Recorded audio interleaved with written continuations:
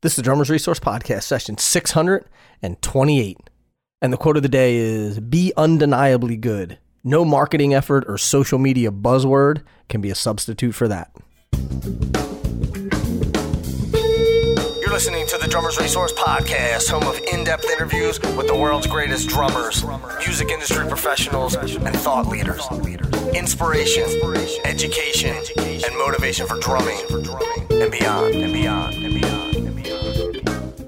Hey, what's going on, everybody? Nick Ruffini here, episode 628, and this is I guess it's a bit of a different episode. So this episode is with my friend Scott Rubin, and Scott is a publishing guy. He works for Reach Music. He's been with Reach for 20 plus years and knows everything about publishing. And the reason why I wanted to put this on Drummers Resource, I released this before under my other podcast, Music Biz Uncut. And I think it's very valuable for drummers to understand this, because publishing is where you make your money as a musician, as an artist. I mean, sure, you make money touring or, playing gigs or doing sessions and stuff like that. But publishing is really sort of the holy grail. That's how people make a lot of money in music, because they either own rights to the song, they either wrote the song, or they get some sort of sliver of that publishing right. And once that song goes on and becomes a hit, or gets used for a commercial or something like that, then you get a percentage of those royalties, that money.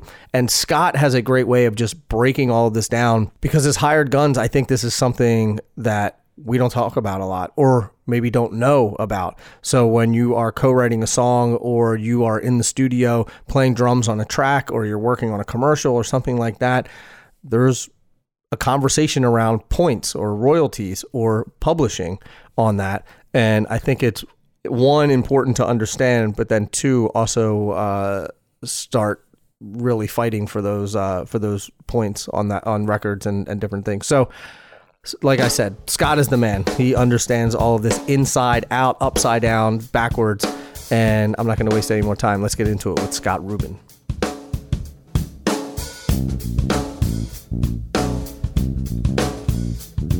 Scott Rubin, what's happening, man? What's going on, my man, Nick? Not too much. First of all, I should thank Chris Cabot for introducing us a few months ago. So big shout out to him. He's been... How long have you known? You've known him for a long time too, right? Cabot probably had 2 or 3 music publishing clients, songwriters, producers that he introduced me to ages ago. And, I was always like, oh, this guy is a lawyer, but he's also an agent. And somehow he's at the Super Bowl, and he's just like a Superman. Like he's right. Very, I always call him the captain or something, right? Like he's always, he just, he's a good dude. He definitely has some interesting clients over the years. And I was always like, dealing with music publishing attorneys and doing with artist attorneys. And the next thing I know, he's like, yeah, I partnered with this agent you might know of. And I was like, yeah, I know that agent. He's like, yeah, we handle football players and stuff. So. Right. No big thing. Oh, okay, cool. Yeah. Right. Good stuff. So it's interesting that we're talking about, Kristen, about entertainment attorneys, because if you go on to any website, publishing, whether it be a publishing company or a record label or something like that, it says, we do not accept unsolicited material.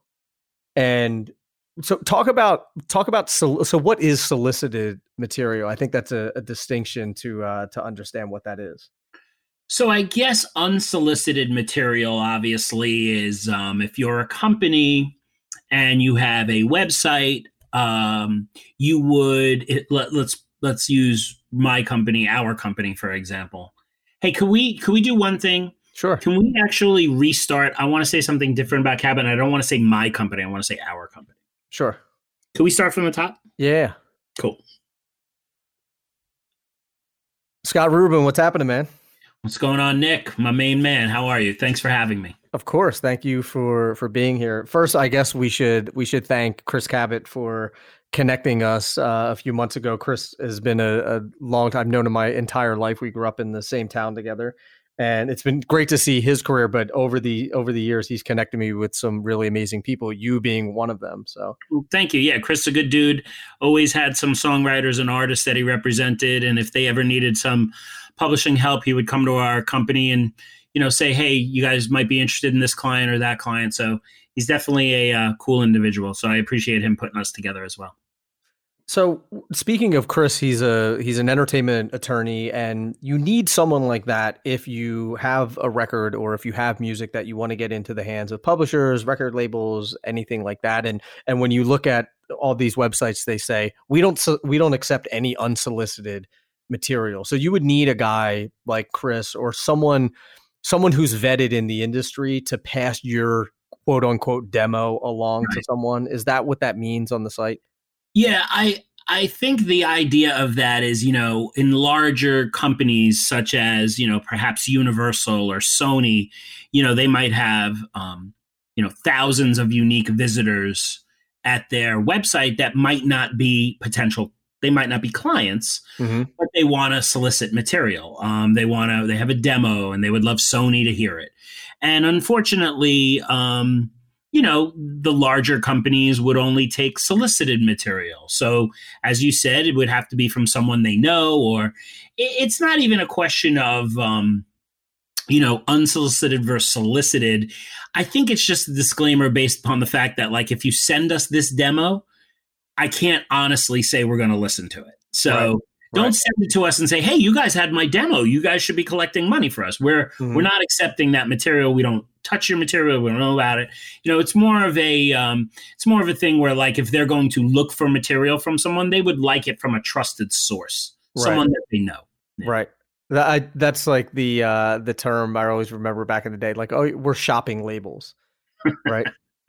Right. Yeah. Everybody was shopping something at some point. And in today's world, you still have people shopping for things, but, it's a little bit of a different setup. You now have places to shop are different than they were. They were only record labels at one point. Now there's production companies and there's artist managers who have their own deals at labels or their own deals at DSPs where they could put up their own material. So I think everybody's still shopping. We're just shopping in a different way. We all used to go to the indoor mall in the 80s to buy stuff. And now you can buy in different places. So. Yeah. Speaking of the indoor mall, I always remember there was a record store that was down the street from my house. And my brother, I have an older brother, and he was super cool and would always bring me to the record store on Monday night at midnight, because the new records came out on Tuesday, and they were the only place. So I would come in to school Tuesday morning with, like, the new Snoop Dogg record, and people were like, "How did you get that?" And I'm I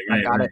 I bought it last night at midnight. Because those people they didn't finish school yet, and they would have to go to school. And then after school, figure out a way to get to the mall. They have to either walk or take a ride or a bus or a train or whatever. Yeah. And then, then do it. So yeah, I'm a record store fan. I could completely appreciate that conversation.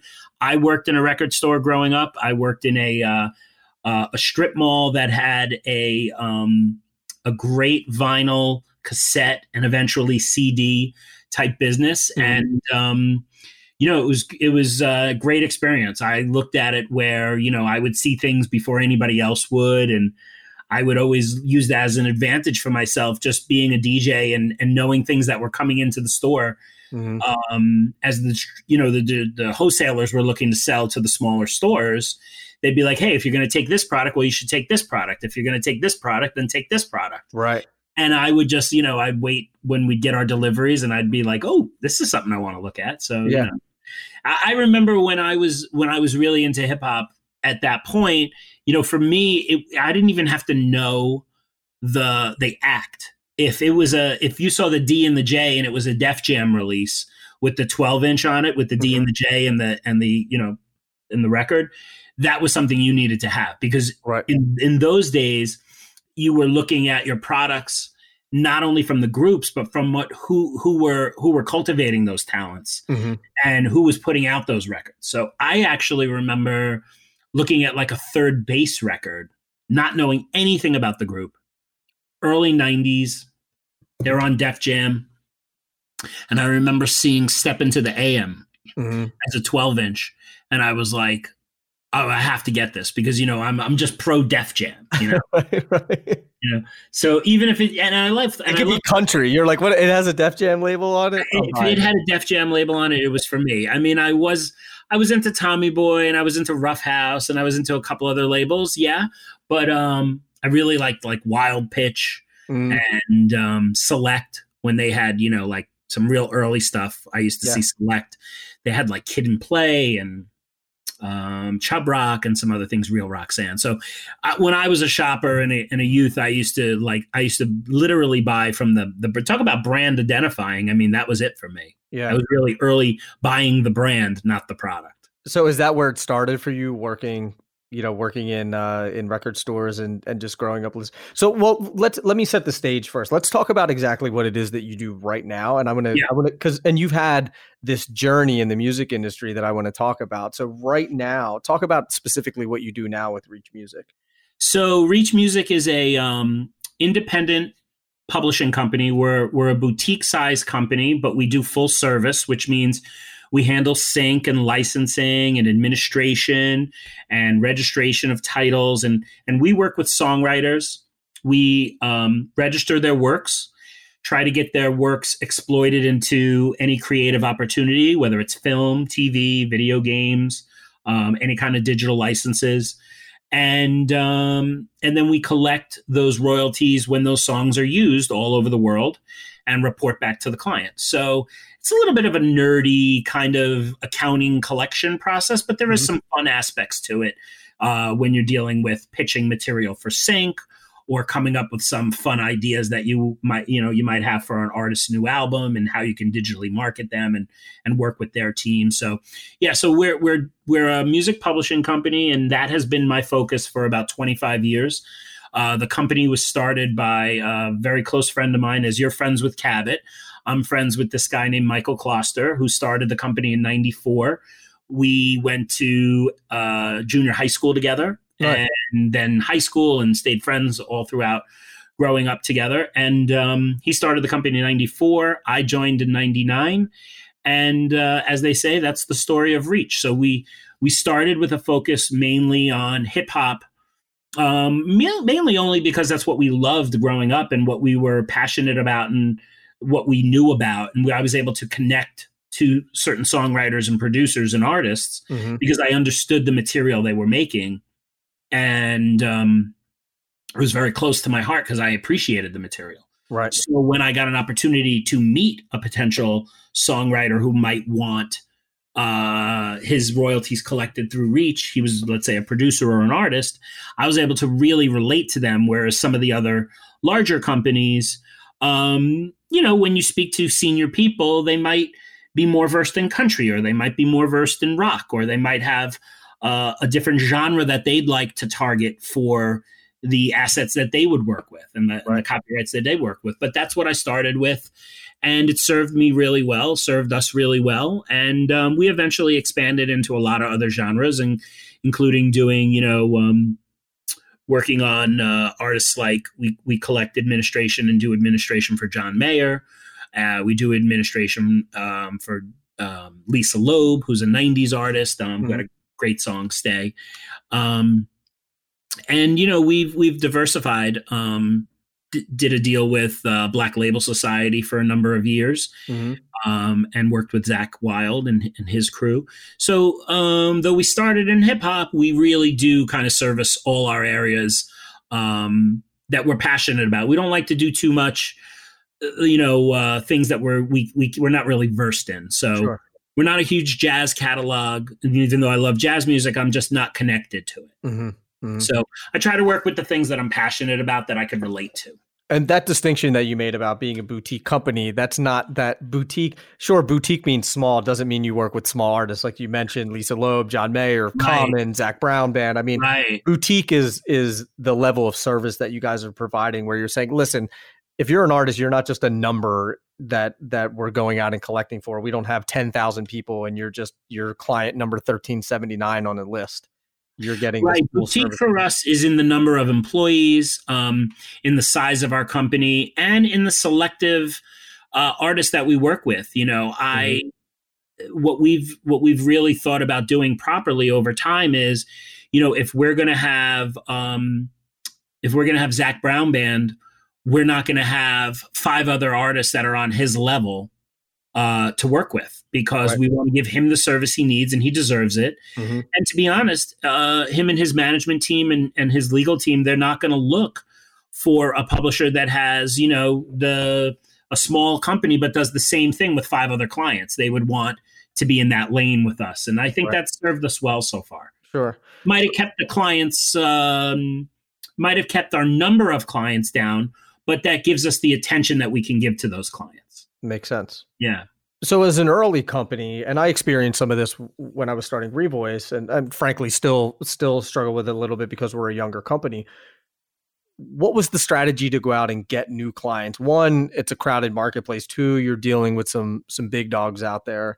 How were you guys able to land these new clients? And were you sort of looking for lower tier clients or using one connection? I'm interested to hear how that goes. So I think it's a large, if you look at it like a pizza pie, there's slices on each pie, and each section of our career, we might have done different things. The first 2 slices, let's say, were very hip hop oriented, and we knew a couple of hip hop managers and a couple of attorneys who were specializing in hip hop with certain clients, and we were able to connect and work with them, and that got us some other things, and we started to expand from there. And I would say the thing that got us, some other business is that we really, when we sat down with people one-on-one, whether it was their manager, their attorney, or themselves, we related to them. And even if they were a very large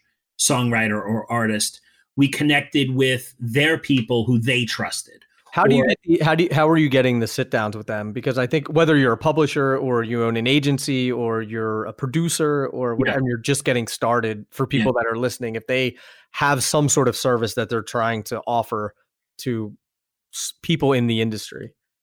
So I think what has served us well at Reach is personality and professionalism. I remember very early on when we would be persistent with a client, we'd be professional, and we might call for that client's business multiple times a month. And eventually, the manager might say, you know what, let's have a conversation. Or, you know what, I'm not happy with what I have. Right. Tell me how you could do different. So I think it's a concept. Or I'll give you 15 minutes if you stop calling me. maybe. But I mean, I have a personal story that I could share. I mean, it's Nate Dogg oriented. Nate Dogg was, of course, part of Dre and Snoops and the whole West Coast crew, and he was signed as an artist and as a publisher to Suge, and Suge had Snoop early on and Dre, and there was the whole Death Row thing. And when that kind of fizzled out and Dre left and people were moving around and they were disbanding the company, Nate had some availability to have his own publishing administrated at one point. And I remember contacting his manager. I had done some research and realized that he was only represented in the United States. I was lucky enough to know how to do the research and look at copyright registrations. And I realized that he wasn't getting represented overseas. So I said, I called the manager and I said, you might be doing fine in America, but Nate's got a song with Ludacris, and that's top 10 in every European major market. And what do you guys, you're not collecting. What happens to that money?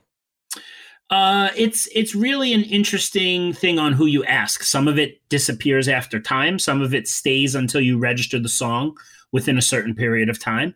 And other people will tell you, if you miss the opportunity, you'll never get it. So there really isn't a set answer. But I remember the conversation about persistence, and I would call Nate's manager. Well, and Nate is obviously gone, and we miss him, but I was his publisher from the day I got his catalog in my hands till to this day. I'm still working with the estate and still working on Nate's songs. And I remember calling the manager And it was personal. I wanted Nate Dogg. Like I wanted Nate, and I said Nate needs to be represented. And we went over it and over it. And one day he called me and he goes, all right, listen, I'm going to give you one opportunity to collect one Nate Dogg song overseas only. And I want this advance. And I went, oh, well, that's I don't know. It's a lot of money. I'm a small company. And he said, well, it's the only way you're getting our business. So I said, okay. Is that typical that they do advances for stuff like that? In the music publishing world, nothing is normal. Everything is on a case-per-case basis. Got you. A lot of people will ask for advances, and a lot of people will say, I don't need an advance. I'm making money on my artist royalty or my touring or my radio, and I just want you to collect every dime you can and take a small commission. So There's no normal. So once we were able to get one song with Nate outside of the US, we did pay in advance to Nate, and it took us a little while to make it back, but we said, hey, we got our stuff and here are the royalties after your advance. And the manager said, okay, great. Well, now I have 2 more songs to give you. And we started to collect on 2 songs. And then it became, I'm going to give you 1 song, but for the world. And after 4 or 5 times of us doing the right thing and taking care of Nate and paying royalties and registering the songs properly, we eventually had a deal with Nate Dogg, and it stuck for all these years. It's amazing. So it's professional persistence, and it's us connecting to Nate and to his manager. I felt, and I spoke to the manager numerous times, I said, you cannot let this go overseas uncollected. It's a very large song. The artist does well overseas, and you're going to miss that money. Right. And he said, you're right. And I trust you. And it worked out over time. Not everybody you work with wants to stay with you forever, but luckily we've had a good relationship and it's worked out for us. So nice. So I like bouncing around a little bit. We were talking about you working in record stores when you were younger. How did it go from working in a record store to working in the record business or working in the music business? There's definitely a long from the record store when I was a teenager to working in music publishing is a interesting road. I don't even know if I want to divulge it, but at one point I was really trying to be a hip hop producer. So I was working with young artists and working in the studios and making beats and producing records. So you were always thinking, I want to work in music one way or another. Right. I was. I just wasn't getting very far on the production end, and I had a couple of I had some good people working with me, and I had a little bit of a buzz, but I couldn't get a real break that put me to the next level. And this buddy of mine, my brother, this guy Mike Kloster, who started Reach, always had been involved with me. And one day he said to me, so how's it going on making all these beats and stuff? And I said, yeah, it's going all right. I mean, I think my stuff's pretty good. I don't think there's really much room for me to get better. I think I'm pretty good. And he said, oh, okay. Well, I don't think you're going to really go anywhere with it. And why don't you just join me in publishing? Because he had already started in publishing. So I said, as I choked down a slice of pizza, like, okay, well, there goes my production career. Right. Okay, I'll be with you. No problem. So we, that was the path for me. I was always involved, whether it was a band, a DJ, always involved creatively in music. For a while, I even sold gear and technology things at a company in New York City called Sam Ash, which is a well-known musical instrument store, and was working in the pro audio department and the recording department. So I was staying in touch with all the, tech advances that were going on for production, MPCs, and at one point SP1200s, then to MPCs and ASR 10s, and then, certain keyboards and samplers, et cetera, et cetera. And that was probably up to like the early 90s. And then in about 99, I started in music publishing. So it's more than 20 years now. And I'm glad that my buddy and my business partner said, your beats aren't that good. So they're not going to get that much better. And that was probably the case. So how tough was it for you to think Okay, I was thinking about being a publisher, or I was being a producer, but now I'm going to go into the business side of it. No. Because I think for me, because I understand some of this. Like I was in a band, we did really well, it was big, we toured, we did everything, never got over the hump. Did the sideman thing for a little bit, and was like, this isn't for me. So how was it for you transitioning from wanting to be on the production side to working in the business side? I know for me, for years, I was touring around the country playing music, and really started to enjoy the business side of it. And to me seemed like it was a more viable long-term career option versus being, unless I'm the drummer in the Chili Peppers or something like that, the amount of money that you make as a sideman forever, if you're not working, you're not getting paid. How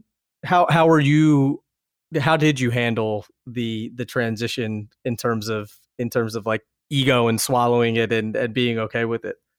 I think for me, I don't remember having negative thoughts about it, because I remember, though I remember my production prowess only taking me so far, but I understood the business. I understood where other people didn't have answers. They would always ask me, hey, how do you register a song? Or, hey, what does this mean? Or what's ASCAP? Or what's BMI? Or, what does it mean to collect this royalty? Or how's this generated? I always kind of had an understanding of how those things worked. Mm-hmm. So for me, it was, if I'm not going to be a producer, if I'm not going to be on, a Snoop album, if I'm not going to get a cut with Snoop, right, what else am I going to do? And I seem to be talking with people where I had answers where they didn't have answers. So even if I wasn't talented enough to be on the creative side, I always thought that like I had an understanding of the business, even at that time a little bit, which was way more than other people who were right,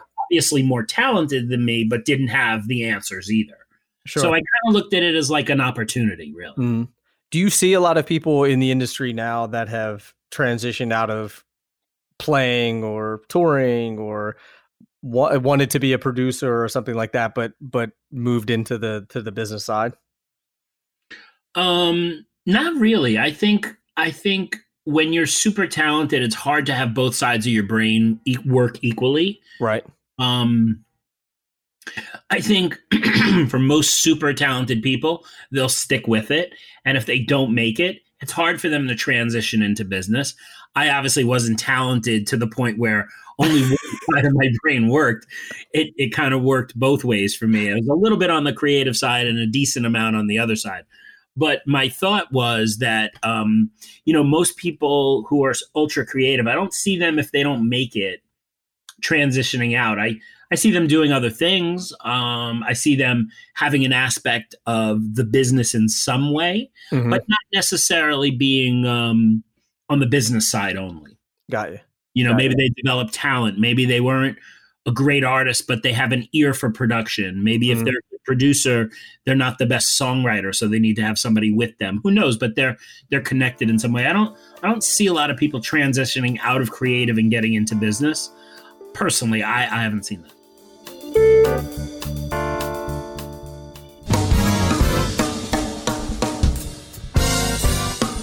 The Mapex Black Panther Design Lab Series snares are amazing, and so are the Artist drums. Designed by Russ Miller, the Versatus Maple Mahogany Hybrid Shell offers a naturally pre-processed sound with just the right amount of low end, articulation, and punch.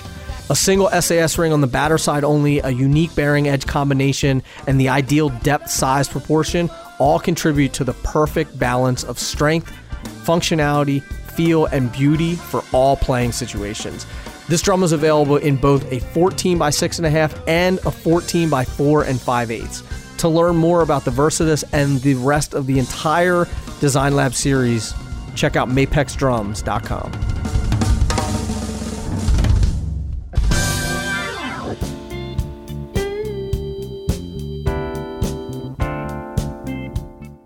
Earlier, we were talking about how the music industry has changed over the years, and now it has become this huge fragmented thing where before there were pillars that everyone had to stick to, and now there's a lot of DIY, there's a lot of control that's in the hands of the artists, and frankly, there's a lot of music out there that probably wouldn't have been released had it not been for the internet and the democratization of music. What do you think that does to the quality of the music that's out there now? And do you think that it changes the experience that we as listeners have with music? Like we talked about before, going to the record store, you get a record, you look through the liner notes, you smell the vinyl, you know, all those things, which we don't have anymore. So, you know, I have a I have a very interesting thought process about this, because I hear people tell me all the time how terrible music is today or how great it was then.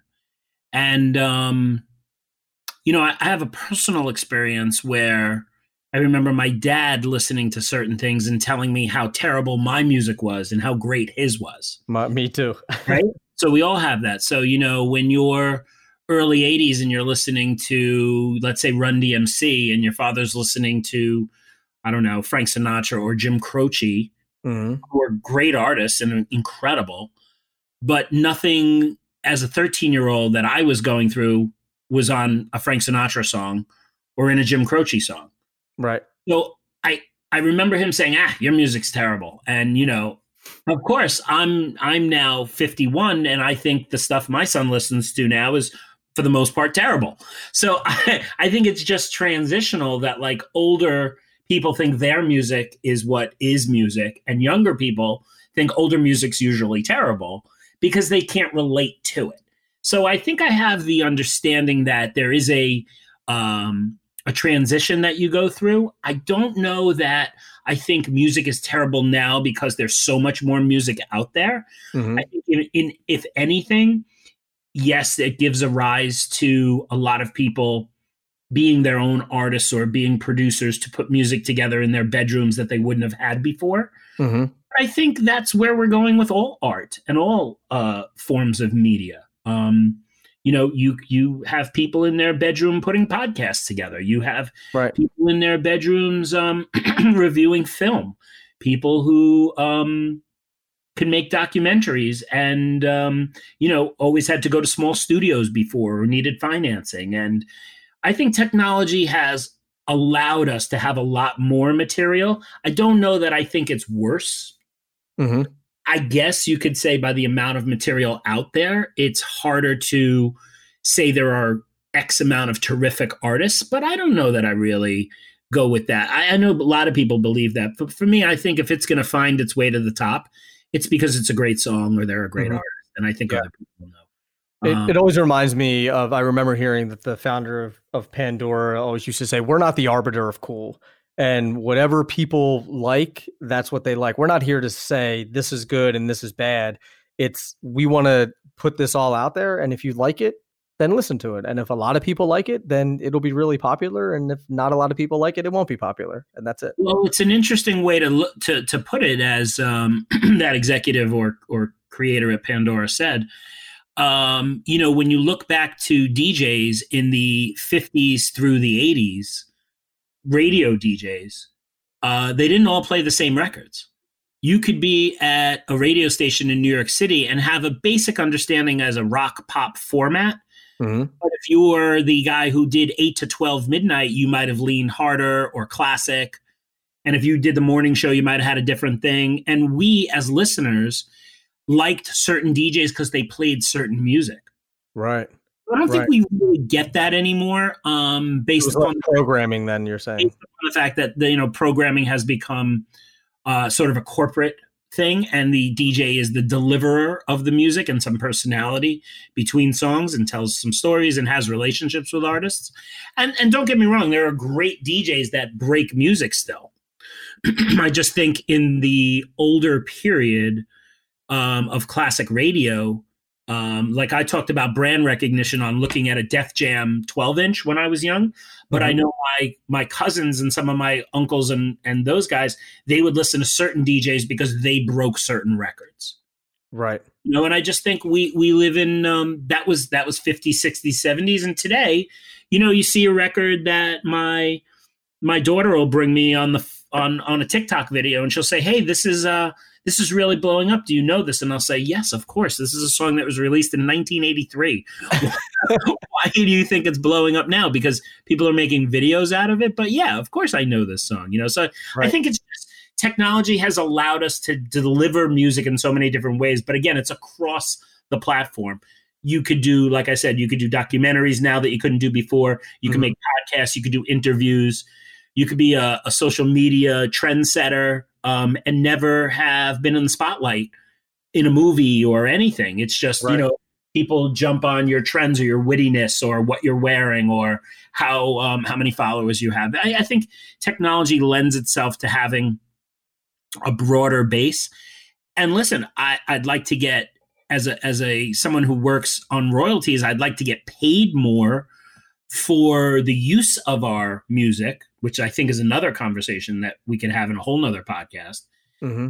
The DSPs don't necessarily want to pay songwriters what they should, which is another whole conversation. But it's Can nice. I ask you a very stupid question about that? Yeah. Why doesn't what's that? It won't be stupid. Why doesn't everyone just say, you know what, F you, we're going to pull our music off of Spotify and iTunes and everywhere else until you start paying the artists, period? Because there's something that won't allow you to do that. You do not have the right to pull your music off a DSP. For the most part, they can get a compulsory license and through ASCAP or BMI or CSAC, play that song in any way they want. Really? Yeah. So how does someone like Taylor Swift pull her music off of Spotify? So it becomes a little bit of a different slippery slope. If Taylor Swift is the owner or the administrator of her masters, she can make a deal and not give the master rights to a DSP. But the publishing will always be unable to say, you can't put our songs on there. That's because of certain licenses. Master rights owners have different rights. They're not governed the same way as songwriters or publishers are. Songwriters and publishers, cannot even have a union. Right. There's no songwriting union. There's no other art performed in the world where you can't have a union, whether you're a TV actor, whether you're a carpenter. How does that happen? It's law that was enacted 100 years ago. They did not want songwriters to be able to form unions, and songwriters still to this day cannot form a union. They don't even really have a guild, right? But actors do, and lighting technicians do, and musicians do, and musicians have a union for sure. Which is that's a whole other topic too. But I never understood why all the musicians who are hired guns don't get together and they just say, look, and they set laws in place where if you're playing in a 20,000 seat venue, this is how much your musicians have to get paid. 30,000 seat venue, this is how much they have to get paid. Because now young kids will take a gig and make $500 a week to go play with a band in front of 30,000 people. So the publisher angle of all this is that publishers do not get to dictate what you're paid for a stream. They don't get to dictate what you're paid for a royalty on a radio. Mm-hmm.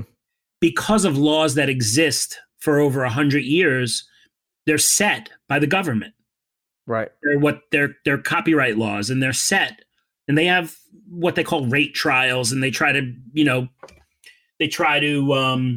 stay up with the trend and they have people who are pro publishers, like the National Music Publishers Association, on behalf of the publishers and the songwriters, will go and say, we need more money.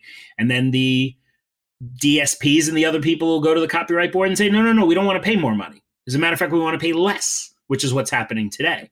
So as a publisher, we're set by laws. The only place as a publisher where you can negotiate what your catalog is worth or what your song is worth is sync. That's it. What? Is sync. Got you. In a synchronization, if you want to make a film or a TV show or any kind of media, and you want to use my music, you have to ask me for a license. Mm-hmm. And I can set that price. I can set that price, and you could tell me, go screw, that's too much. Or I could set the bar so low that it's free. Or I could say I want $1 million, and they could say, well, you're out of your mind. We'll find something else. But I can negotiate it. On royalties that come from streaming, radio, sales, things like that, you cannot negotiate as a publisher what you're worth. Right. That is the only thing. Can you imagine having a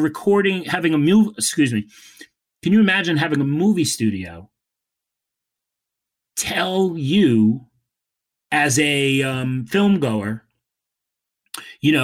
you cannot see our movie because we spent this much on it and we want to tell you that you have to pay $35 for admission. Let me give you a better analogy. We'll scrap that one. Can you imagine having a movie studio make a movie and then, not be able to charge a certain amount to its distributors to get the film, or on pay-per-view for them to say to the cable access people, well, you want to have our movie? We want to make $6 a movie. You charge $9, whatever. You can negotiate. In the publishing world, you cannot negotiate except for sync what your value is as per song. That's crazy. Yeah. So who negotiates the rate? Because I saw that YouTube is going to be paying artists more money, more than pennies that they were paying, up to like a little bit more pennies. So who negotiates all of those rates? There's a huge distinction between artist royalties and songwriting royalties. Right. So artist royalties are part of the master ownership, the master recording, which is the original recording, the sound recording. Right. Those are negotiated. The record labels have a trade union called the RIAA. Mm-hmm. And if you're a member of the RIAA, the recording, I forget what RIA is. I think it's like Recording Industry Association of America or something. Right. And for anyone wondering, anytime you see a platinum record on someone's wall, that's an RIAA cert. Right. So they'll say, we're going to negotiate with Spotify and all the masters from this label, we're going to charge X. And Spotify says, okay, well, we have to have these, so we're willing to pay you what you're asking. And if not, you can't have that. As a publisher, you don't have those rights. You don't have the rights to set your rate that you're going to be paid. You don't have the right to pull your material from them either. Right. Because of what's called a consent decree. A consent decree, which is a whole nother conversation, and it limits the amount of rights that publishers and songwriters have. Really songwriters, because publishers are partners with songwriters. So that's another thing, talking about understanding the difference between a publisher and a songwriter. Publishers don't make money unless people write the songs. Right. The songwriter is it's the genesis of the product that Spotify puts together, or Apple, or Pandora, or anybody that distributes, plays, or delivers music.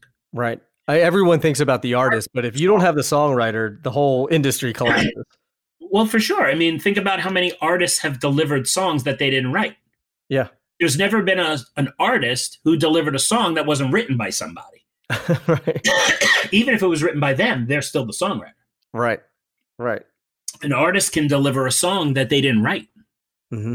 A songwriter cannot write a song that they didn't write. You know what I mean? Right. Yeah, I get it. Yeah. As a songwriter and an artist and a producer, you might have all three things. Kanye West is a producer, an artist, and a songwriter. He has different royalty streams for each. Right. But how difficult that is to not be able to withhold your rights, or say in a marketplace, I deserve the right as a songwriter to say what my songs are worth. And if you don't want to listen to them, then they're too high. Right. Or I'll set the bar too low and I'll set the bar too high. But we don't have that freedom. Sure. And I say we because I'm not a songwriter particularly, but I work with songwriters. So, there's a real interesting partnership between the songwriter and the publisher.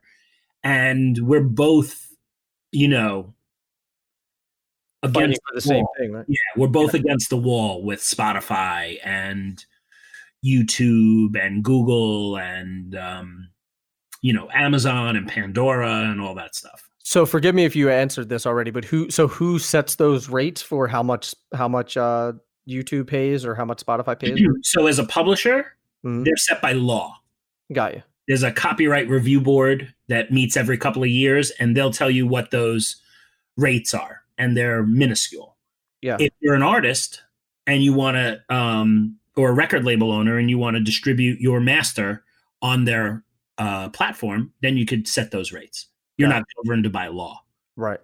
So the songwriter really is hampered. And there's a trade union called the National Music Publishers Association that is doing a great job and continues to make tremendous strides to try to get a free marketplace. Their whole goal is not to say how much we should make or shouldn't make.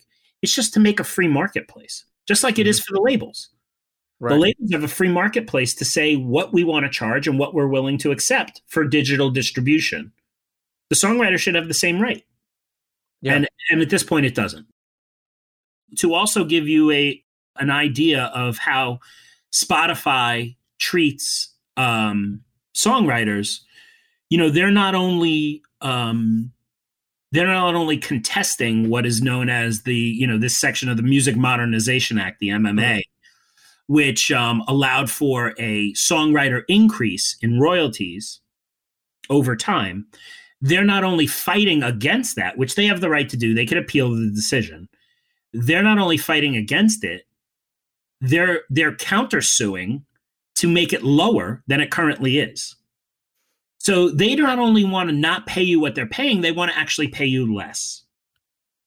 And you'll see in the, you'll see in the trades, if you read the trade magazines, if you're kind of nerdy like I am, all these new technology companies that have problems with their licenses because you can't fully license everything. If you get the rights to somebody's master, doesn't mean you have the rights to the publishing. You have to pay them accordingly. You have to license it from them. You have to make an agreement.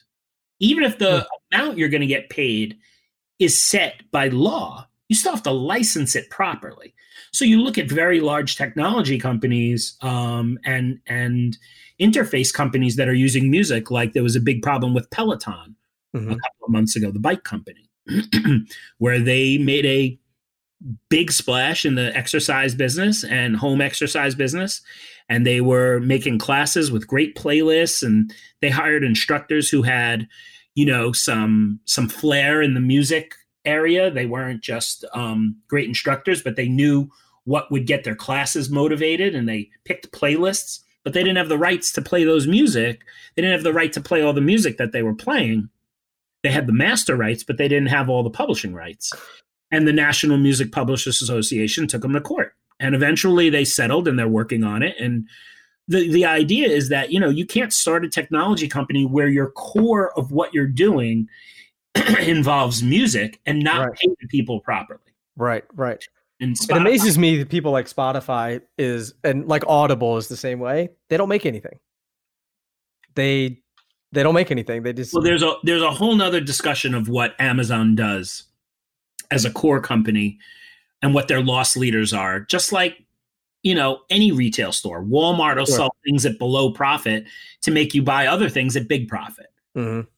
So Amazon, which owns Audible, and Amazon, which owns Amazon Music, wants you to subscribe to Prime, their Amazon Prime, their Prime delivery service. Right. Which you get $129 or probably $119 and gets you free shipping on all your stuff. But it also gives you music and movies, and it gives you access to other channels and things like that. But the value is in, 100 million people signing up for $129 a year. Right.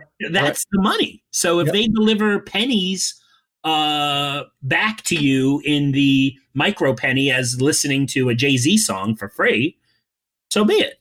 Right. Right. Yeah. But Spotify, Apple is not, we like to say in the songwriting publishing world, Apple is not the devil. Spotify technically is the devil. Why is that? Well, Apple is not going along with the lawsuit. There are other companies that are going along with this lawsuit to pay songwriters less, this counter to the Music Modernization Act. And it's basically Google, and it's basically Spotify, and it was Pandora. Now they've been acquired by Sirius, which is a public company. But Apple did not want to take part in that They said whatever songwriters are paid by the government will allow.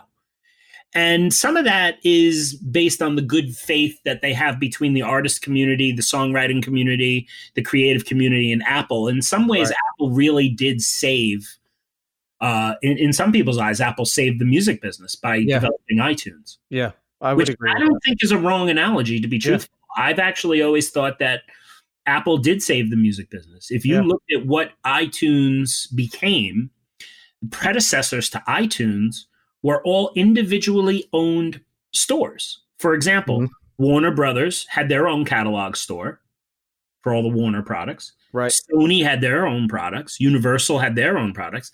Then there was an independent product, like if you were not part of the major system, but you had an independent record, you could put it on this.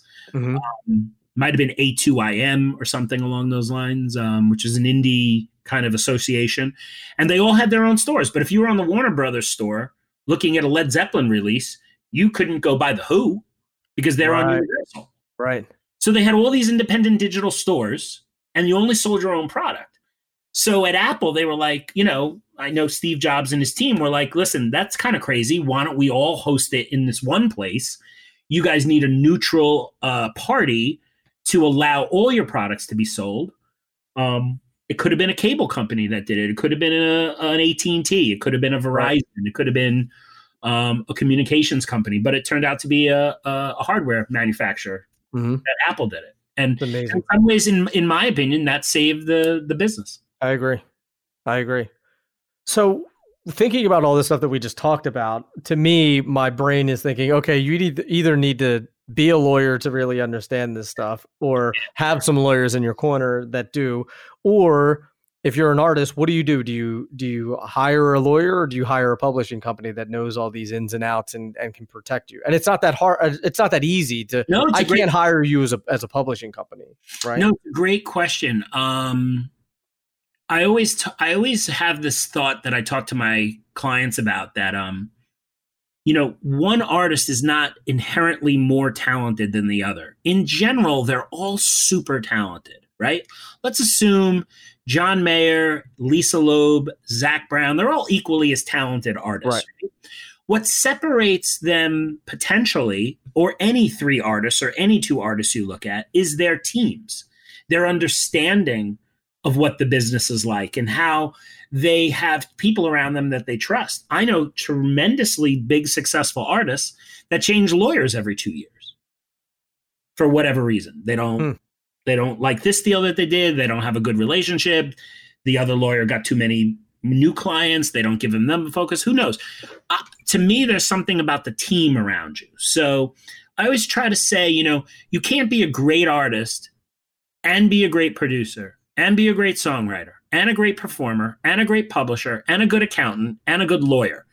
You can't. It's just, there are very few people on this planet that can do all those things equally as well. Right. There's a few who could do probably 7 out of those 8 or something like that, whatever the number is. But not, do you hire a good lawyer? Yeah, but some lawyers are great at live contracts, and some lawyers are great at artist deals, but might not be great in publishing, or some might not have tremendous publishing knowledge, but have great artist, great artist know-how and great connects at labels. So I think it really just depends upon your team. I don't know that as an artist you could really delve into this. I think most people who are great artists, again, have that side of their brain where it works so well for them creatively that they have to have faith in the team that they have that are taking care of them. And sometimes that works out and sometimes it doesn't. Who do you think is the first person to hire? And if you're building your team, who's the first? Because I think people are like, "Oh, I need a manager." I don't think you necessarily need a manager right away. Well, I guess my first question would be, what are you? Are you a songwriter, or are you a producer, or are you an artist, or are you both? Are you a band? What are you? So I think that depends upon what you're doing. I guess if you're a band, I would say the last thing right away that you need is probably a publisher. I'd say the first thing you probably need is an attorney / manager. That's for me, and an accountant. Because if you're a band and you're making money, you better pay your bills, because the tax collector is going to come knocking at your door. That might be the best person to hire, no matter what you are, is a business manager. Yeah. So I think it depends. You could be a touring band and not really have too much material in the film and TV world, so you don't need a lot of licenses. You're playing a lot of live gigs, but you're not on the radio. If that's the case, then you really need a manager to make sure that your venue, or a good promoter to make sure your venue's right, you're getting paid, you're taken care of. I guess it depends, like I said, what the who you are. If you're a songwriter, working with a publisher is tremendously important. Right. Yeah. Right. Yeah. Got you. At least an administrator. And the difference between the two is very clear. As a songwriter, you inherently own your song. If you do a deal with a publisher, you might give them half of the song to own together, like a co-publishing deal, they call it. But the publishing company still has the rights to administer those rights all over the world. So I think it's important for a songwriter, if they're getting songs into media, to work with a very competent songwriter, but you don't necessarily have to have a publishing or co-publishing deal. Could be an administration deal. Could be something where you still own your copyrights, but there's somebody doing all the work for you and you're paying them basically what is a commission. Right. That makes sense. Yeah. So it's really important. I want to stress that again, to build that team around you. I remember talking to Steve Rennie. I don't know if you're familiar with Steve or not, but and he managed Incubus for a while and worked at a couple of major labels. But his whole thing too is build your team around you. And I've stressed that a lot in my other podcasts too, that if you don't want to be, because artists, as soon as you start talking about business, they say, I don't want to talk about the business stuff. And I say, okay, that's fine. But you'll want to talk about it when you're broke, and you'll want to blame the manager. You want to blame the attorney. Right. You want to blame everybody else. So I think a team is important, but I also think understanding the business you're in is tremendously important. I mean, I like to at least read that book, the Don Passman's book, right? Or Don Passman. There's tremendous books on the music business now, and of course his is like the Bible. But the concept of being in the music business and not understanding the business that you're in, somehow that's acceptable. I don't know why. I don't get it. I don't know why. Like if you sold, I don't get it. Let's say you sold computers at Dell, right? You were a computer salesman, and you didn't know how the computer worked. How could you tell a school system that you were looking to sell 10,000 computers to across the state of New Jersey, to sell to the Department of Education? Right. How can you sell them that you're a good computer salesman if you don't understand how a computer works? How can you at Dell be successful at your job if you don't understand the business you're in? You can't be, right? So it's not accepted in the corporate world. Right? If you work at Verizon and you don't know how Fios works, you can't work there. Right. Right. So why is it okay in the music business for people to not understand how the business works if you're in it? And that's something I've always been able to stress and talk about and say, listen, I might not be able to get you in a room with Beyonce. Because I'm never going to make a claim that says, oh, yeah, sign with me as a publisher and I'll get you in the room with XYZ.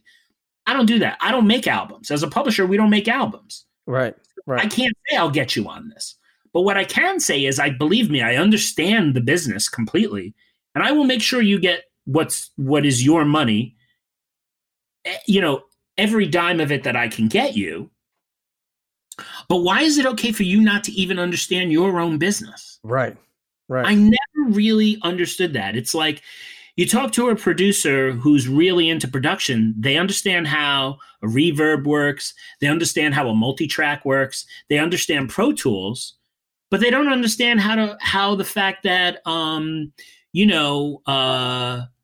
to negotiate a license based on a sync request, or or you don't understand how your royalties come to you. To me, that's always been odd. Maybe I'm just too nerdy about it, but like the best clients we have are super knowledgeable. Right. Because they want to earn the most they can earn, and they want to hold us responsible to earn the most money and report them the most money. And I'm on my toes because I'm doing a job that I don't want to lose that client. Mm-hmm. The smarter the client, the more work I'm doing, you know, and I want smart clients. I have this one client who's we at Reach have this one client who's a very successful songwriter. I'm not going to mention his names, but if he hears this, he'll know who he is. And it makes me laugh because he'll call me up and go, hey, by the way, you registered this song wrong at BMI. And it's like embarrassing conversation. This guy checks his BMI and he looks at it and he's like, yeah, you listed the publishing company in the wrong order, and my name's on there, but yours isn't, and my company's not listed, but yours is, and technically it should be both. And you know, he'll just once a year come at me with like a obscure title, but he checks it. And I always, when we have breakfast, I always laugh, and I'm like, bro, are you going to hand me a sheet of things at BMI that are wrong? And he's like, no, it's only one or two a year, but you know, yeah. Here's my punch list. I like to make the excuse and say, listen, how I turn it into them is not always how it looks on the website. I could be doing it right. They could make mistakes. And he laughs. There you go. We back up about it. But that's an informed client, you know, and an informed client, it's hard to not do a good job for an informed client. Of course. Yeah. It's really interesting as I'm thinking about this. And I think of all the great players who I know or great artists that I know that just never got over the hump. And I think a lot of times it just comes down to the business side of it. It really does. And it's like, it's sad to say, but there's so many people that I know that just didn't have a team around them, like don't understand the business side, don't understand the marketing side, or sold away their rights for something, or, you know, it's amazing. It really is. Well, I think there's also a distinction that a lot of musicians aren't credited songwriters. And that's a major thing. You could play on a record, but if you don't credit writing that song, you don't really earn anything except for a little union royalty if you set it up right. Right. And I think that's a major, major issue. If you're in the room, listen, if you're a hired gun and you know it, then you're a hired gun and you know it. Mm-hmm. But if you're going to play bass on a record and somebody's not telling you what to play, you're playing it. You co-wrote that song. Now, if you walk into a session and the guy says, play this and don't play anything else, you didn't write it. You were told what to play. Right. So you're a musician. But I think, you know, there was a very interesting line between the 50s and the 90s before publishing became something that you really had to pay attention to. So wait a minute. So if you hire me to play on your record and I go in, I'm playing drums, and you say, just play whatever you want, then I'm a songwriter? Depends. If I'm running that session, I might give you the creativity to write whatever you want, but I might have said, hey, by the way, I'm the singer. I wrote the song. No matter what you contribute, I'm the songwriter. And you might say, piss off. Or you might say, okay, I'm cool with that. Right. Right. Give me some points. Yeah. Maybe. Or, you know, take me out to dinner, buy me a fifth of scotch. Who knows? Right. Right. How many people played on tracks for, you know, a steak dinner and a carton of cigarettes in the 50s? But it always breaks my heart about, like, you know, Clyde Stubblefield, who's the most sampled drummer of all time with Funky Drummer, and he didn't make a dime off of any of that. Well, he's not a songwriter on Funky Drummer. I know. So the way the law works in terms of sampling, the way copyrights are sampled is that he is not the songwriter. Yeah. He's the drummer in the band. Breaks my heart. And as a drummer, I'm as you know, I'm a drummer, or one of my backgrounds in not only DJing, but I played. I can completely relate to that, but I'm also a publisher, and I can understand the difference between being a songwriter and a player. Right. Now, I didn't know James Brown, never met the man. Could he have said in his group, no matter who plays, we're all songwriters? Maybe. Yeah. Maybe he could, but he didn't. Yeah, I don't see James Brown saying that. I don't know him either, or I didn't know him either, but I don't see him saying that. But that's the point. Like, it's your band. Yeah. And there are a lot of guys who do that too, that or you can speak to them more than I can, that say, hey, look, we're we're a band. I'm the songwriter and all that. No doubt. We are going to, if there are 5 guys in this band and we're recording an album, everybody's getting 20% of every song, no matter what we do. Right. And that works for a lot of people. There are other people who say, no, that's not going to happen. I'm the songwriter. I wrote the song. You guys play the song. We're a band. We'll share royalties as a band. We'll share our art royalties, but I wrote the song. Mm-hmm. You know. Yep. Look at some of the rock songs that were written, you know. I mean, I'm a huge Twisted Sister fan, right? Mm-hmm. You don't see a lot of copyrights by the guitar players. They're not credited as writers. Right. Dee Snider, mainly the main credited songwriter. Mm-hmm.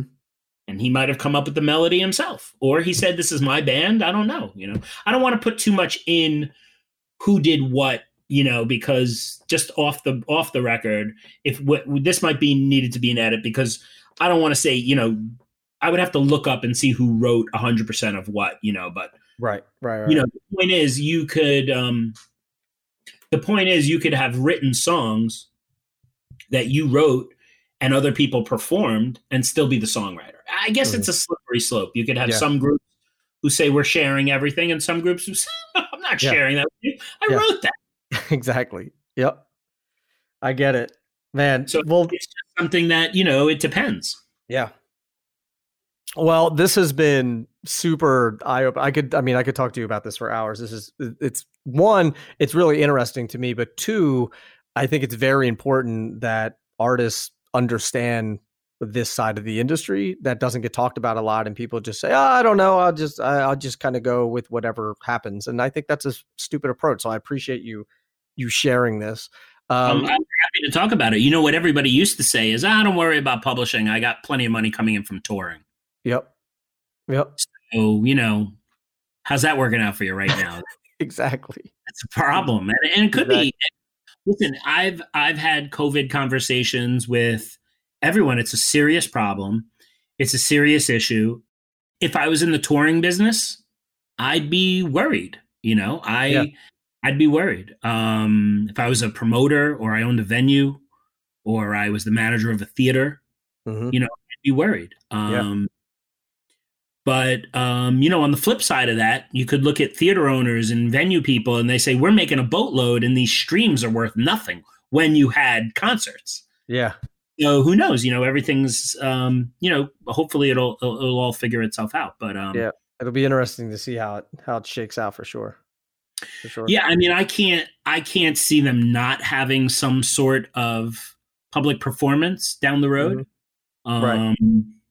I think that'll happen, but I also think that the industry will probably go in some sections direct to consumer, and you'll be able to, you know, tie into a concert that someone's doing in their studio for $29.99 per household. Yeah. And you know, that artist, if it was normally a $50 ticket to go see somebody, it'll be a $20 view. Because you have the same insurance and the same liabilities. And I think some of that could be cool too. Like, you know, check us out, like watching someone in the studio or something. Or not only that, can you imagine somebody who doesn't tour anymore because of the road and how vigorously they would have to keep themselves? Can you imagine somebody like James Taylor sitting in front of his fireplace and having people spend $100 to go listen to James play his stuff? Yeah, just sitting there playing acoustic guitar. Saturday night. Yeah. Yep. You wouldn't have to tour. You wouldn't have to get a promoter. You wouldn't have to do a band. You need a small production crew, right? And a satellite truck. Yeah, I mean, and it's like for $100. I mean, I got my parents' James Taylor tickets through Steve Gadd, so I got like the connection, and they were still $300 a piece. Yeah. You know? Now Gadd's another guy. I mean, Gadd's a great player. We should think about a songwriter or publishing drummer podcast. I like it. I just had Steve Jordan on my podcast yesterday. Great writer. On a lot of John Mayer records too. Mm-hmm. Stones records. Yeah.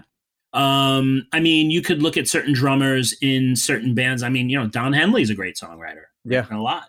Yeah, Levon Helm. Phil Collins is probably the most successful songwriter as a drummer. Who was you cut out there for a I second? would say probably Phil Collins. Yeah.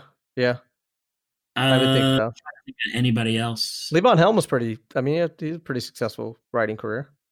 Yeah. Not Phil Collins. Not Phil Collins. Yeah. So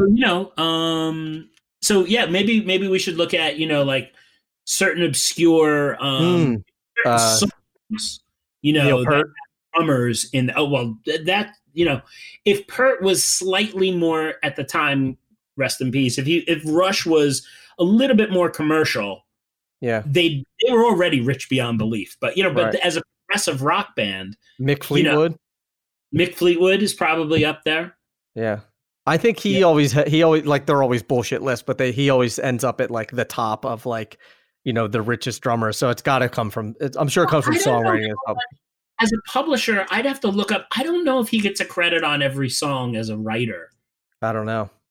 I don't know either. I would have to look that up. And that'd be something like I wouldn't want to promote or not say, because I think Lindsey Buckingham is like the main songwriter of that group. Yeah.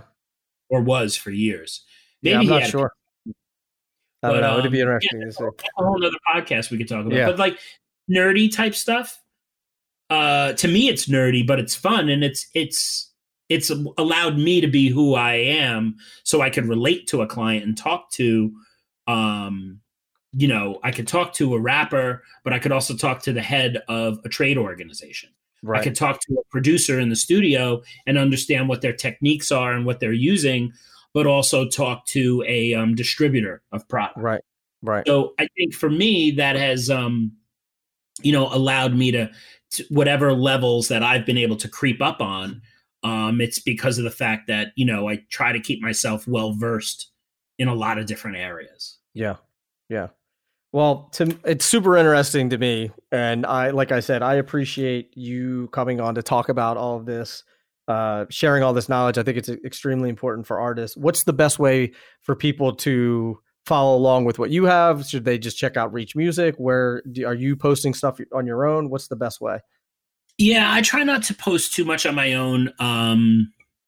I'll post for the company, and on Twitter we're at Reach Music, and at Instagram we're at Reach Music. And we try to just let our clients know what we're doing, and we have a website, which is reachmusic.com. So you can always, hit us up with info right there. But of course, like your disclaimer, we don't accept unsolicited material. So like we talked about. Good deal.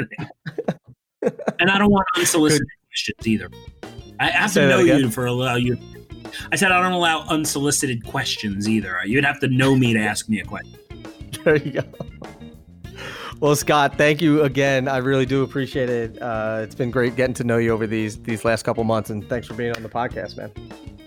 I appreciate it. I can't wait to do the next one. I have plenty of time to talk, so that's I'm always around. There should definitely be around too, for sure.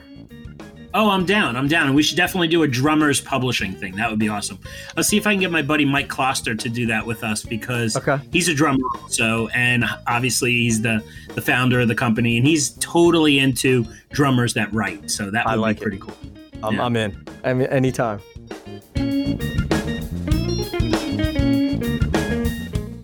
There you have it, Mr. Scott Rubin, and you can find the show notes by going to drummersresource.com/session628.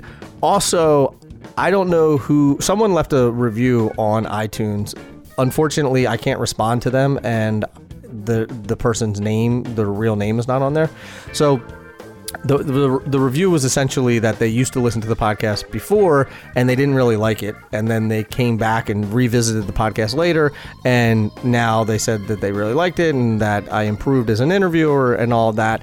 And I just want to say thank you for that review. Two things: one, thank you for the constructive criticism, and then two, thank you for coming back and trying out the podcast again. So if you're hearing this, I appreciate your review. And listen, I love 5-star reviews, and I love people writing how much they love the podcast, but I also love feedback, because I cannot get better at doing this without constant feedback and constant work. So I appreciate that as well. And if you'd like to leave a rating or a review, you can do it on iTunes, and it takes about a minute. You've heard me talk about that before. And other than that, that's all I got. So until the next podcast, keep drumming. Thank you so much for listening, and I will be talking to you soon. Peace. Drummer's Resource is produced by Revoice Media. Executive producer Nick Ruffini, that's me. Edited by Justin Thomas. Video editing by Tomas Shannon. And graphic design by Catherine Wade. For more music and entertainment podcasts, be sure to check out revoicemedia.com.